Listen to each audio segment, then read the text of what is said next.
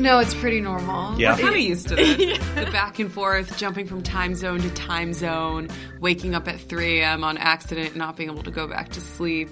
So I think at this point, our bodies are pretty used to like adjusting to these situations where we feel like really out of control with our routine and our rituals. But it's okay. It's fun. I think it makes like life unpredictable in an exciting way. I think I personally get like really bored of like the same routine all the time. And we always have something to look forward to. It's like we'll have downtime in a few days to take care of ourselves before we go to Indonesia, which is next week. So it's not like there's an especially big push with the album on the horizon. This is just kind of life for you at this point? Yeah, when we're not in an album cycle, we're still touring. We're still doing spot dates here and there. We're playing a really cool festival in Jakarta that we've been wanting to play for like years. It's called Warehouse Project, and it's like the pinnacle dance festival in Asia, and we're really excited about it. And then when we drop the album in late January, that will be followed by a proper tour that's like properly routed, and we'll do a little bit of Europe, a little bit of North America, so it'll be a little bit more straightforward than flying all over the place. It seems like the festival circuit is kind of how you've made a name for yourself. It's a huge part of it, absolutely. Are there still surreal aspects of it? I mean, this is just kind of life now, and it has been for a while. Are there still moments when it's hard to contextualize where you are and what you're doing? I mean, this is probably a relatively low-key one in the grand scheme of things, but life must be pretty weird. Trippy. It still is? Yeah, life it's getting trippier because like my relationship to time is really kind of getting warped. I was thinking about, we always talk about this, how it seems like time is going by quicker, but yet at the same time, so you were saying this, like certain things that happened 10 years ago feel like they happened yesterday, yet at the same time they feel like a lifetime ago, or they happened in a different reality. Like sometimes I actually question what things happened in life that I'm not aware of. You know, it's like I don't remember what I ate last week. Sure. So what else in my life has happened? Like big monumental, it could have been monumental things that I have completely like blocked out or forgotten You think about. that's a symptom of what you're doing? Because that's actually, that sort of time dilation is something I hear a lot of people describing lately. Yeah. In the last, I'd say maybe since, January 20th, 2016 is when... Wait, Did we go through... You pinned it to a date? January 20th? Yeah, there was a big political event that happened in the United States, and it's radically altered people's perceptions of time. I get it. Unless we all went through some, like, a black hole or something. Yeah, I mean, we went through, like, a sort of a shared black hole, but I hear people, when it comes to that situation, describe the relationship to time as being both, like, incredibly long and incredibly short all at once. Yeah.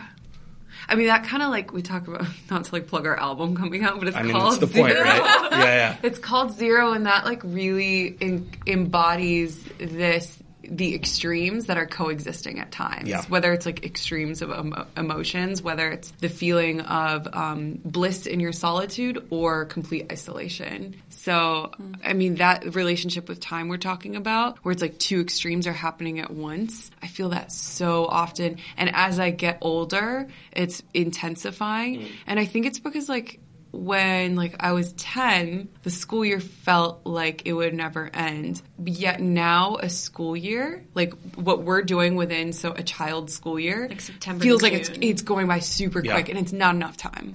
When you're in school, or when you're like me and you come into an office every day, you've got a pretty regimented sense of time. So how much of that do you think is coming out of what you've been doing for a living for the last several years?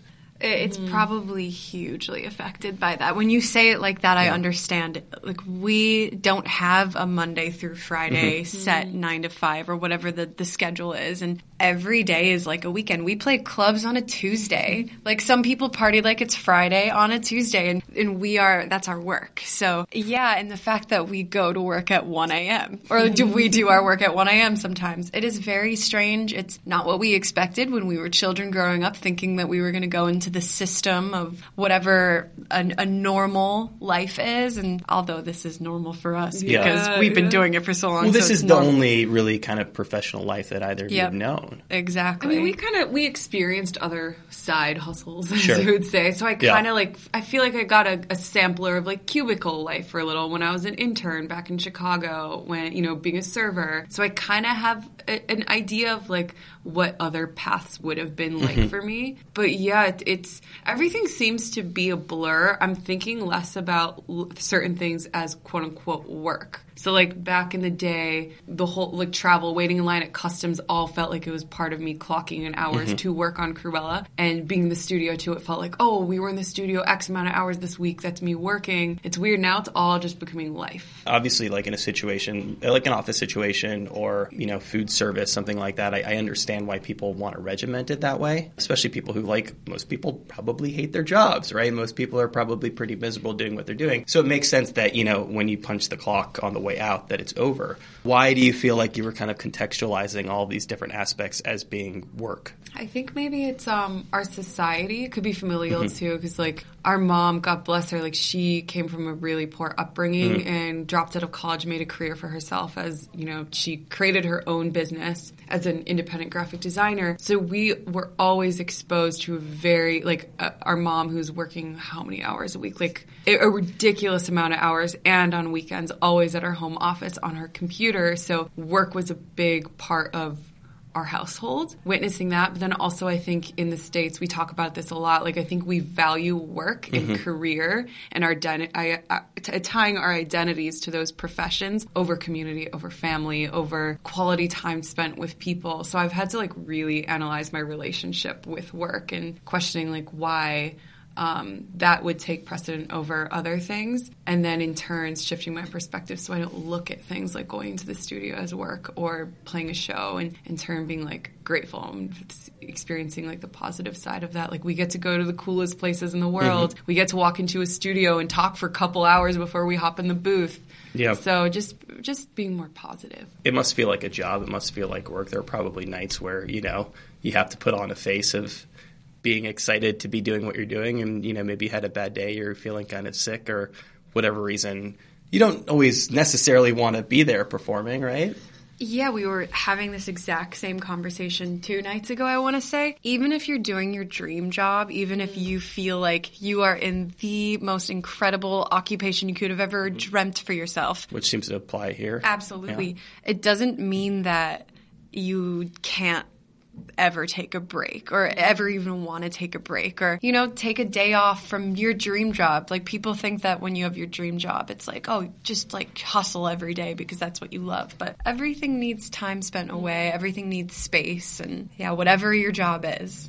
And it's just like a relationship. It's like you're not going to be like madly in love with your partner at all times. Like you're definitely going to have days where you're like, I'm not feeling it. And I think like going off what Yasmin said too, it's like there are going to be moments in what we do where we're just like not loving it 100%. And we're just we're thrown off that one day or depressed or feeling empty or questioning what we're doing. Maybe you have imposter syndrome, whatever it is. So I think kind of like looking at it as like a relationship in that way. It's like, it's okay if I'm not feeling it for these 2 days, or that show, my energy was a little thrown off, and like being gentle on yourself for having those emotions towards whatever your career is. Is that a real example, the imposter syndrome one? Is that something that you've grappled with? Yeah, I think everyone, right? No matter what they do. Think so. I don't think that's right. So this is the thing that I noticed. I think all of the people I like and respect grapple with it, but I think there's a lot of bad people who don't. I think there are a lot of sort of entitled people who think that they are deserving of something. But I think anyone who really sort of like hustles and feels like they have to prove themselves is somebody who's gone through that to some degree.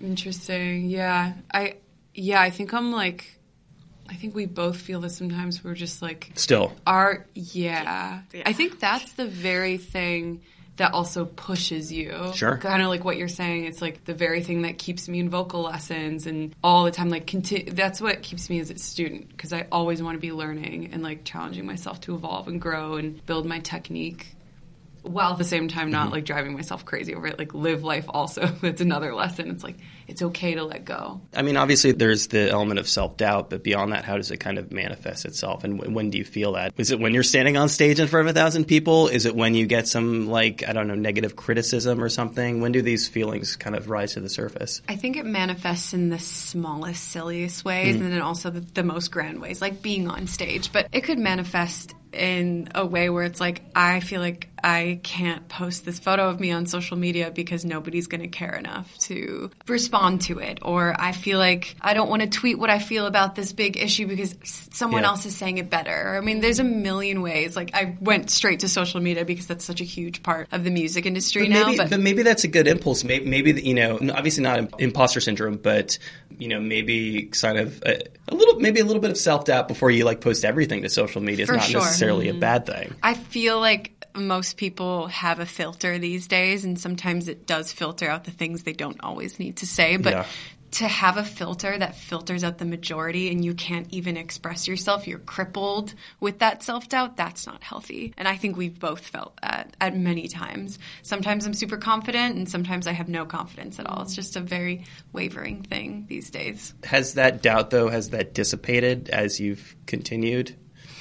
No? Yeah. God, I want to give people hope and be like, the older you get, the more confident you are.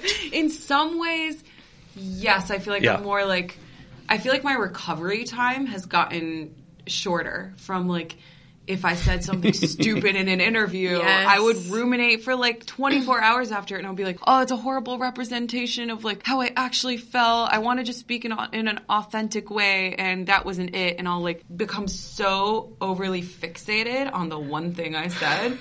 So I feel like my recovery time has gotten quicker, but at the same time, I feel like I'm always questioning, but I feel like I feel like I have more tools now to like get myself out of that spiral, the mental spiral. Obviously, there was a point where the group went through some struggles with a third member. Going through a situation like that and sort of like questioning everybody's role, does that lend itself to that sort of sense of self-doubt? Yes, but back to Jahan's trying to frame things with positivity and gratitude, I also think that little bomb in our life back in 2014 to 2015 led to me becoming a much better person, me becoming a person that I have more self-respect for. And so, there's a ton of self-doubt around that situation, things that still linger with me to this day, a ton of shame that will still linger, really, really negative emotions that I wish I could shed more quickly and easily. But I also try and remember all the good that's come with it, because the person I was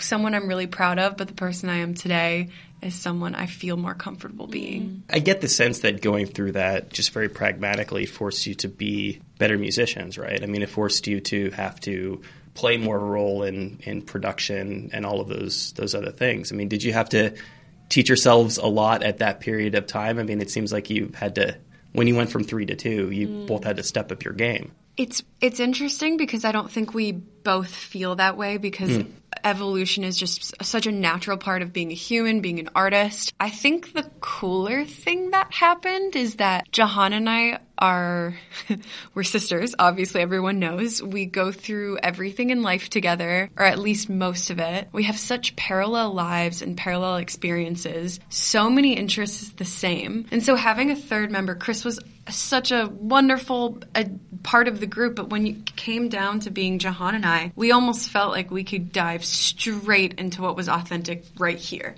And it just became more deep, if that's just like the simplest way I can put it. And we could feel like we could talk about women's issues more freely. We now feel like we can dive into our cultural roots more deeply because we have the exact same parents. You know, it's like we don't have to think about what is our third member going to feel about us talking about women's issues or cultural issues or whatever. So it just comes more freely now. Do you felt that he was, whether inadvertently or otherwise, maybe limiting that process? Never like outwardly, but more of like an assumed thing. Like, we should all just stay on the same page. Yeah. We should find this common ground. It's a natural thing. Were you interested in being, maybe, I don't know if political is the right word, but were you interested in being more issue-oriented from the outset? I think for me personally, I was like living much more in the superficial when we first started. Like the things I cared about was definitely like surface level things. Like I was attracted. I mean, you were you were both teenagers at the time, right? So that's just It's weird because sometimes I look back and I think about like what my goals were and what made me happy, and a lot of it was surface level things. Like I think it's a human emotion to feel like really proud of yourself and like happy and confident when quote unquote successful. They're markers of success or fame, but I definitely felt like those things we're up there in like the hierarchy of like important things in my life. It's like weird. I shouldn't even be embarrassed for admitting that because it is a human emotion. I think it's human to feel that way. Yeah. So there's two different things here, right? There's the material thing, which Yeah. I think of when you describe materiality of being like, clothes and cars and things like that. But you're talking about actually the success of the group. Yeah, I think to me when I think about the material realm, it's like it's not just tangible things. It's also like numbers, and it's like how your music performs on certain charts and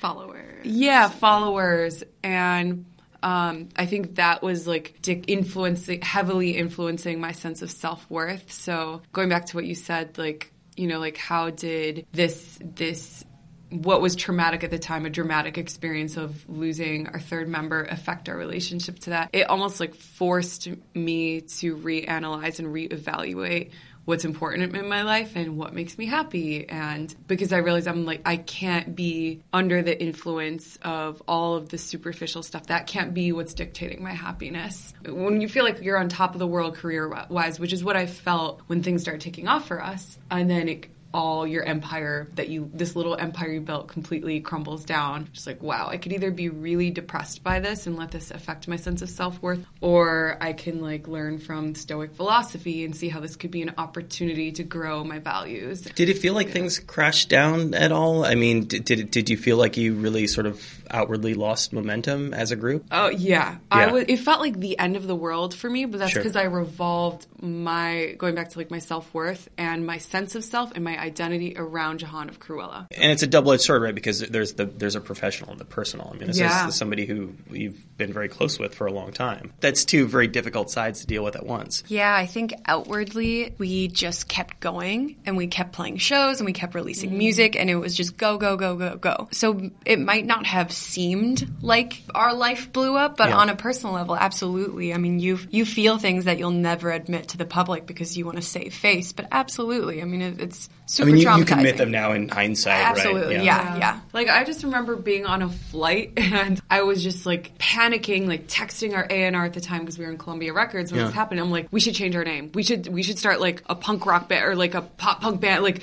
an emo. And I started texting names and like thinking of how to completely reimagine Cruella because I didn't see it working out with just the two of us. But I think that, like, I don't know, I'm really proud of us for, like, sticking with it because I immediately wanted to, like, jump ship in that moment and think of, like, how to just shift gears rather than, like, work through that low period. And it's actually been really fulfilling to be able to, like, grow again. There's no question that, you were going to get out of music or stop the project. There was maybe kind of more of just a question of direction or naming, things like that. Yeah. It was weird. I think at the time I didn't want to associate with Cruella because there was so much like darkness around our name. Baggage and like bad press. That's why I was just like, okay, let's completely like rename it. Let's just overhaul the project. Yeah. And also knowing that the person you built that with wasn't going to be part of it anymore. It's also, that's part of the drama and the trauma of it. Like losing a third member is really, it's like a tricycle turning to a bicycle. You have to learn how to ride without and that again, extra not just wheel. a third member, but a friend, a long-time friend, somebody you were very close with. And lots of layers.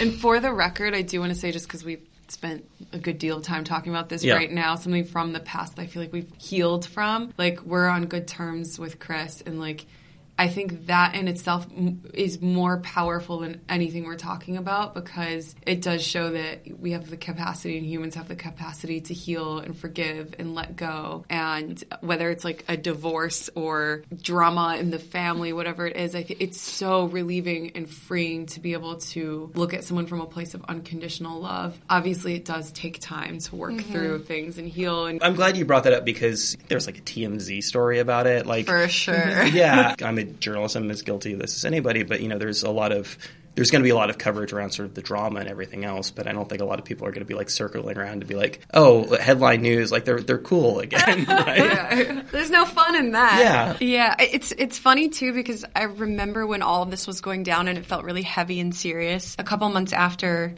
everything initially happened, Jahan and I would always say, like, I feel like we're going to be friends again someday. Like, we've just been through too much together. And now being friends again is just like, I feel like we had the faith, and the faith kind of all brought us back together. And I remember we were on the phone a couple months ago, me and Chris, and he was just like, you guys should post more. Your fans want to see it. It was like so supportive. He's like, you guys post great stuff, but you don't post enough. You have to post more. It's just really sweet, the mutual support that exists today. It's pretty surreal. You two are sisters, although obviously there have been situations of groups with siblings where there was a bit of conflict. But, do you feel that going through an experience like that has made you more hesitant to get closer to the people you work with? I mean, because you do risk a lot when you mix business and pleasure. I mean, we're the ultimate proof that it can work out because we're sisters and we're mixing business and family, business and the personal. I think if anything, we've matured in the process and we know how important it is to have authentic, genuine connections and genuinely care about the people that you work with, but also knowing when to set boundaries for your own personal space or just because you think it's wise for the relationship. I think you used the phrase, the blissful solitude before. It sounds like you two don't get a lot of chance to slow down, but how important is it to find that time to just sort of be alone, to be away from things, to be away from music making? It's become something we've prioritized. Recently? In the last year, I would say. But the decade before this last year of not prioritizing it has been really just like not that healthy. If we really look back on the extreme life we were living, extreme sounds we're like skating down mountains, just drinking some Mountain Dew. Yeah. But I think this last year of really taking a step back, touring way less. Like we went from playing hundreds of shows a year to maybe 50 in 2019, or maybe not even 50, and spending time in the studio making music in a very free flowing way, not like must make a demo every single day. Just whatever comes out of it will come out of it. Just changing the attitude in that way and changing our schedule in that way has led us to realize that we do need to take a step back, and that's the type of people that we are. There are artists who can hustle every day, fly all around the world, do it till they're 50 or 60, and they rock at it. But I think Jahan and I really, really like to find time to slow down. And then we like time to like go crazy and have the flying around the world lifestyle, but we need balance. I also didn't know that I needed it before. I would say before a year ago or so, that's when I started realizing like, wow, I actually need solitude. Before that, in like the opportunities we got to have time alone, even if it was in a hotel room, I would always be stimulating myself no matter what I was doing, constantly, compulsively on social media or thinking about that, like I always have to be doing something productive in those moments, and that's why like spending time alone is so counterintuitive because I've realized that like I think our time management is better now. I feel like we go with the flow more. We're more easygoing, easy to. It just feels easier in general by being able to like have this time for ourselves to like meditate on things and gather and collect our energy before we go out into the stimulating world. Clearly, a lot of that hustle was instilled upon you by your parents. Yeah, it sounds like, and society. I can't put the blame on like. Like, no, I'm not saying it as a bad thing. It's exactly that drive that got you to where you are, right? That turned a sort of like a high school bedroom music project into this thing where you're it's a positive. When you do take a step back and you look at it and realize you need to take that time, even at this point in your career, is there fear of losing momentum? Oh, that fear that's a recycled fear. Yeah. Like we felt it so many times in the past. I think we have hit the extreme low of our career and hopefully crossing my fingers, knock on wood, we won't go to that extreme low again. That was 2014? Yeah, end of 2014, early 2015. So I feel like we're not as afraid anymore because once you've gone to the worst place, it's kind of only up from there. Not to say that we'll never be in a low place again, because of course there's highs and lows to your career. There's going to be lulls. There's going to be times when, I was saying this earlier, like maybe you or I will want to take 6 months off and go back to school or go travel or whatever it is. There's going to be times where we step away and come back to it. But we have the coolest fans ever, and they have stuck by us, and truly ride or dies. And yeah, it's worked out. I feel like we're going to pace everything based on how we feel. One of the upsides of going through the ringer in life, as we all do, is that I think it puts you in a position where you don't take things for granted as easily as you would before. Did it give you that kind of perspective? Did it help you appreciate where you were when you were at the height? I feel like even more grateful now where we are, even though if you look at the numbers and relevance online, whatever it is, it was higher then. I'm happier now, and I feel more in the moment now than I was back then. So whatever we went through, it led me to this moment that I personally feel very grateful for. I also feel like we're less sensitive to the lows now, because when you do go through the ringer, it kind of it exposes you to like whether it's a certain negative public reaction or the love from fans changing, and it feels like the end of the world at the time. And now Yasmin and I talk about it now, where it's like if someone were to tweet something that's like affects our reputation or something, or makes up some bullshit about us, it's not the end of the world. Yeah. It's just not a big deal, because guess what? I could go home and hang out with my dog, make a great family meal, hang out with friends, go on a hike. There's so many other beautiful things in this world to experience. Our world doesn't revolve around what fans think about us or what the public thinks about us or how many likes you get on Instagram. The numbers are cyclical, right? You're about to enter an album cycle, so I assume things are going to start to take off, right? Isn't that generally how the process goes? If all goes well, we would hope. Yeah. But that's not even always the gauge of success. It's really because like these uncontrollable algorithms that are constantly evolving and social media constantly changing, I think we need to put less weight on that now. What's your own personal gauge for success? That we actually like the music we're making, and we have fun on tour. Yeah. Because previously it was not necessarily driven from the best place. I mean, are there any regrets there? I'm assuming you feel like maybe more personally connected or prouder of this music that's coming out. Personally connected, yes, because it's way more vulnerable. We really dug deeper than we've ever dug before. I'm so proud of every single song we've made. I feel connected to every single song we've made. I have memories so deeply connected to every album, EP, everything we've made. I think it's just who we've evolved into.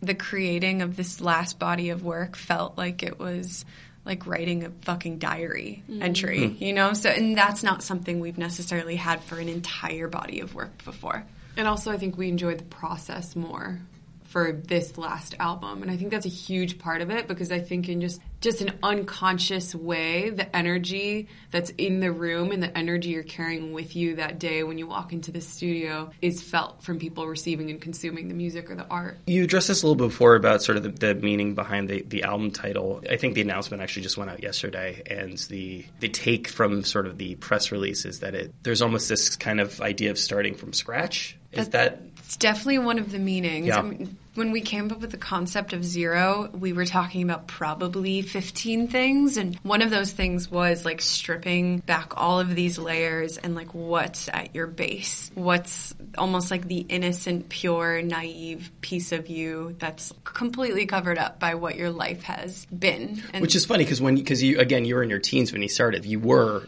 to a degree in that place. This is very full circle for us. Very full circle, because we've been dying to get back to that childlike wonderment when we're touring, when we're making music. And I think that's what everybody kind of subconsciously craves, those moments where you're so present and you don't care about what's going on outside of this moment. And so, yeah, definitely that's part of what Zero is about and the concept around it. But there's a million other reasons. What does that mean, starting from scratch musically? How do you go down that road? I think a lot of it is kind of like in the studio, whatever actions or creative choices you're making or suggestions, it's like really thinking about whether it's coming from like an authentic, instinctual, intuitive place rather than like, does this work for pop dance playlists? Okay. Which I have been under the influence of in the past, where I'm just like, hey, don't get me wrong, I love pulling references from music that's already out there. I think that's really important to have an idea of what's being played in the clubs and what's working in the EDM scene. But you almost have to like compartmentalize and be like, okay, I'm not going to let that trend dictate how I create, because I feel like then it doesn't come from this like pure, unadulterated, is that the word I'm thinking? Unadulterated place. Yeah. So I think the reason why we love this album so much is that like when we're writing, a lot of the time it's in a stream of consciousness in the booth where we're just wiling out and saying gibberish stuff. And I personally feel that whenever it's like scribbling and doodling, like I think that's coming from a very deep spiritual and magical place within you. And I think that's such an opportunity before you start self-editing, purging, and seeing what comes out. I think these are all the like deeper layered subconscious characters or personalities or belief systems that are happening within you. So it's really interesting to uncover that and then sift through it when we're done and be like, oh, that word you kept saying, that phrase you kept saying, that melody you keep going to, that means something.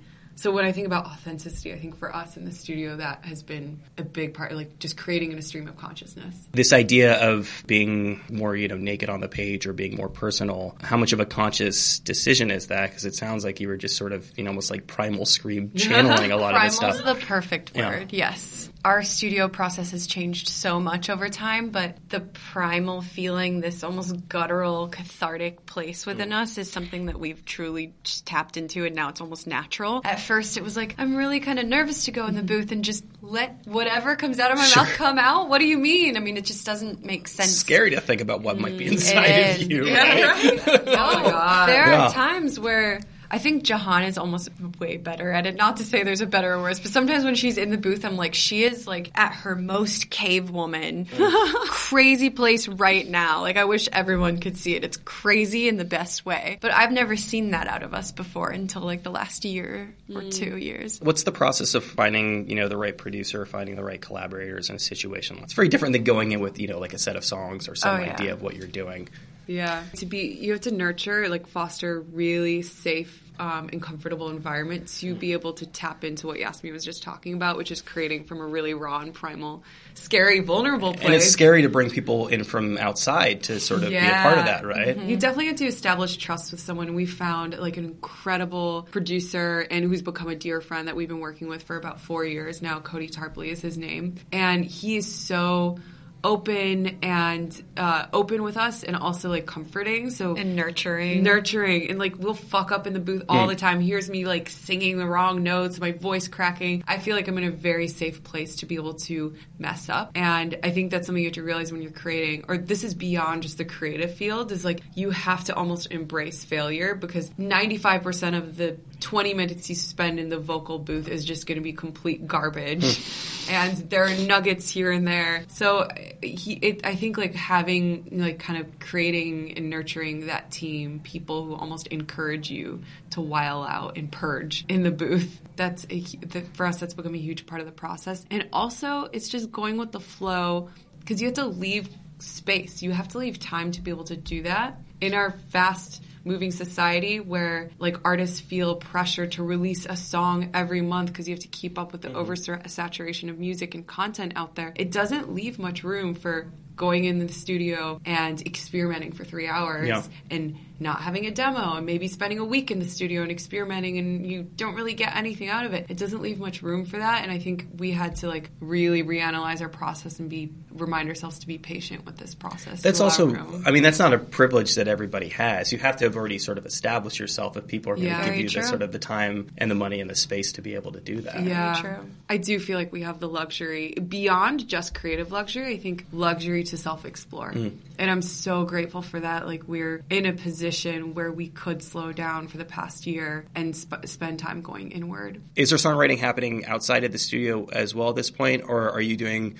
such a good job of kind of like compartmentalizing yourselves that you're able to shut that off, for better or for worse? I think we're both constantly being struck with moments of inspiration, but it kind of flows out of us in different ways. If it's a melody, like, you have your phone on you at all times. There's a voice recording app. You can record it right then and there. You don't have to like run to a studio anymore. You can record it into your phone. So when the time does come to record in the studio, you might go through the voice memos? Absolutely, always. Or like, I mean, we both journal, and sometimes things we journal become lyrics. Like, absolutely, there's songs on the album that have come probably straight from our journal. That's why I said it feels like it was an open book, open diary. I think it's come to a place where the majority of the music making happens in the studio, but we look at life and the experiences that are happening, like they're all feeding into what happens in the studio. It's become that. I mean, everything is an inspiration, everything, and it like all feeds into the music. These days, especially, everyone is just so impacted by global events, politics, and things like that. Do those have an impact on the record? I mean, the record is so international. We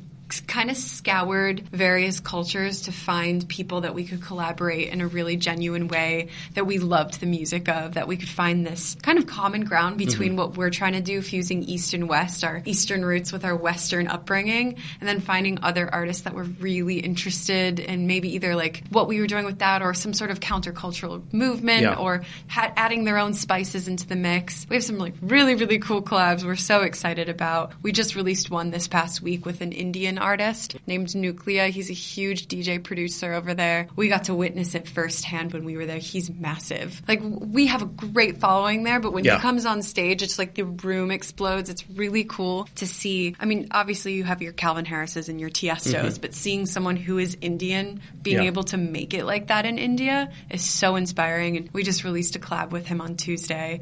And then we have a bunch of other collabs that feel very international. So we might not be leaning super political in our lyrics, but the fact that we're half Pakistani females who have a collaboration with an Indian man, like from India, like that in itself is a statement that we're trying to make. It's like a bridging of two worlds. It's interesting. In 2019 is the act of making a multicultural international record kind of political in and of itself. This is true. Yeah.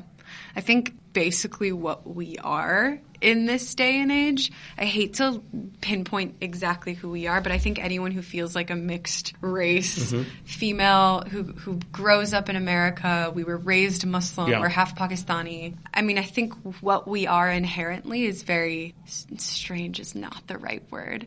I mean, paradoxical. Sure, that's actually perfect. And I think that in itself brings such a cool perspective, and we're really, really trying to come into that space more because it's so important. I mean, if you have this paradoxical but very strange and cool way to give your perspective over to the world, I feel like we both feel a responsibility to do that as we get older. Is there a hesitance to be kind of like overtly political on a record just for fear of alienating some fan base?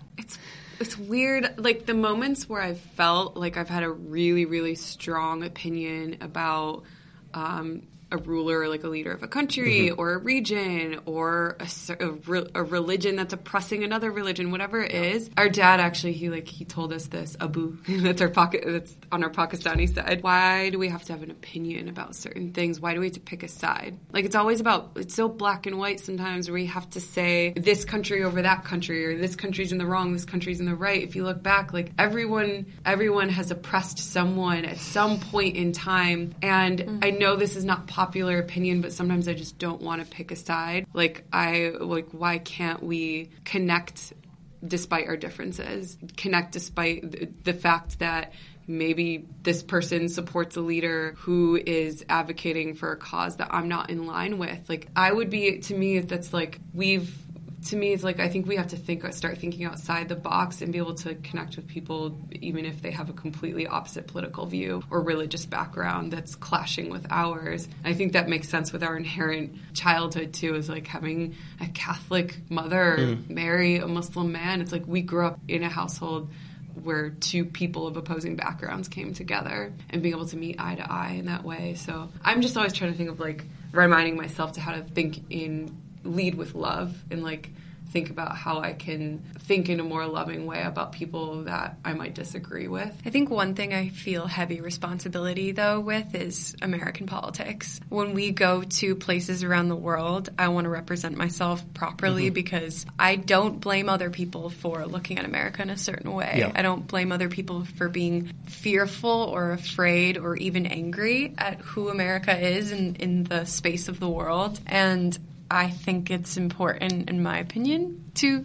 really take responsibility for who America is today and what we've done to the world, the impact we've had on the world, whether that's like political or climate, society, whatever it is. So that's one thing that I feel like I want to speak on, more so than just places outside of America where I might not know every detail. I don't live there. I don't have the everyday experience. I'm not on the ground there. So I feel like if it's something I can speak on because I've experienced it my whole life, that I feel responsibility for.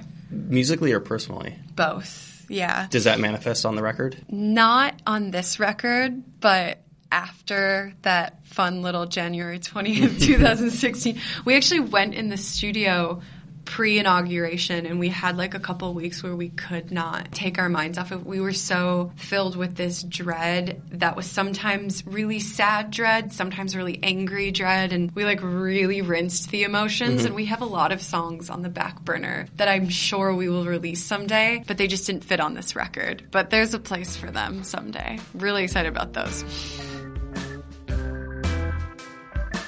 There you go. That was Jahan and Yasmin of Cruella. Their new record, Zero, is out this week on Mixed Kids Records. Thanks so much to them. Really enjoyed that talk. Thanks to you, as always, for listening to the show. If you like the program, there are a number of ways to support us. Please rate and review us on iTunes, Google Podcasts. We're on Spotify and YouTube now. Like us on Facebook. If you have any feedback, it's rolcast@gmail.com. Follow us on Tumblr. That's rolcast.tumblr.com. That's the first and best place to get all of your RIYL related information. Like us on Facebook, and that's about all we got for this week, so stick around because we're going to be back just about this time next week with another episode of RIYL.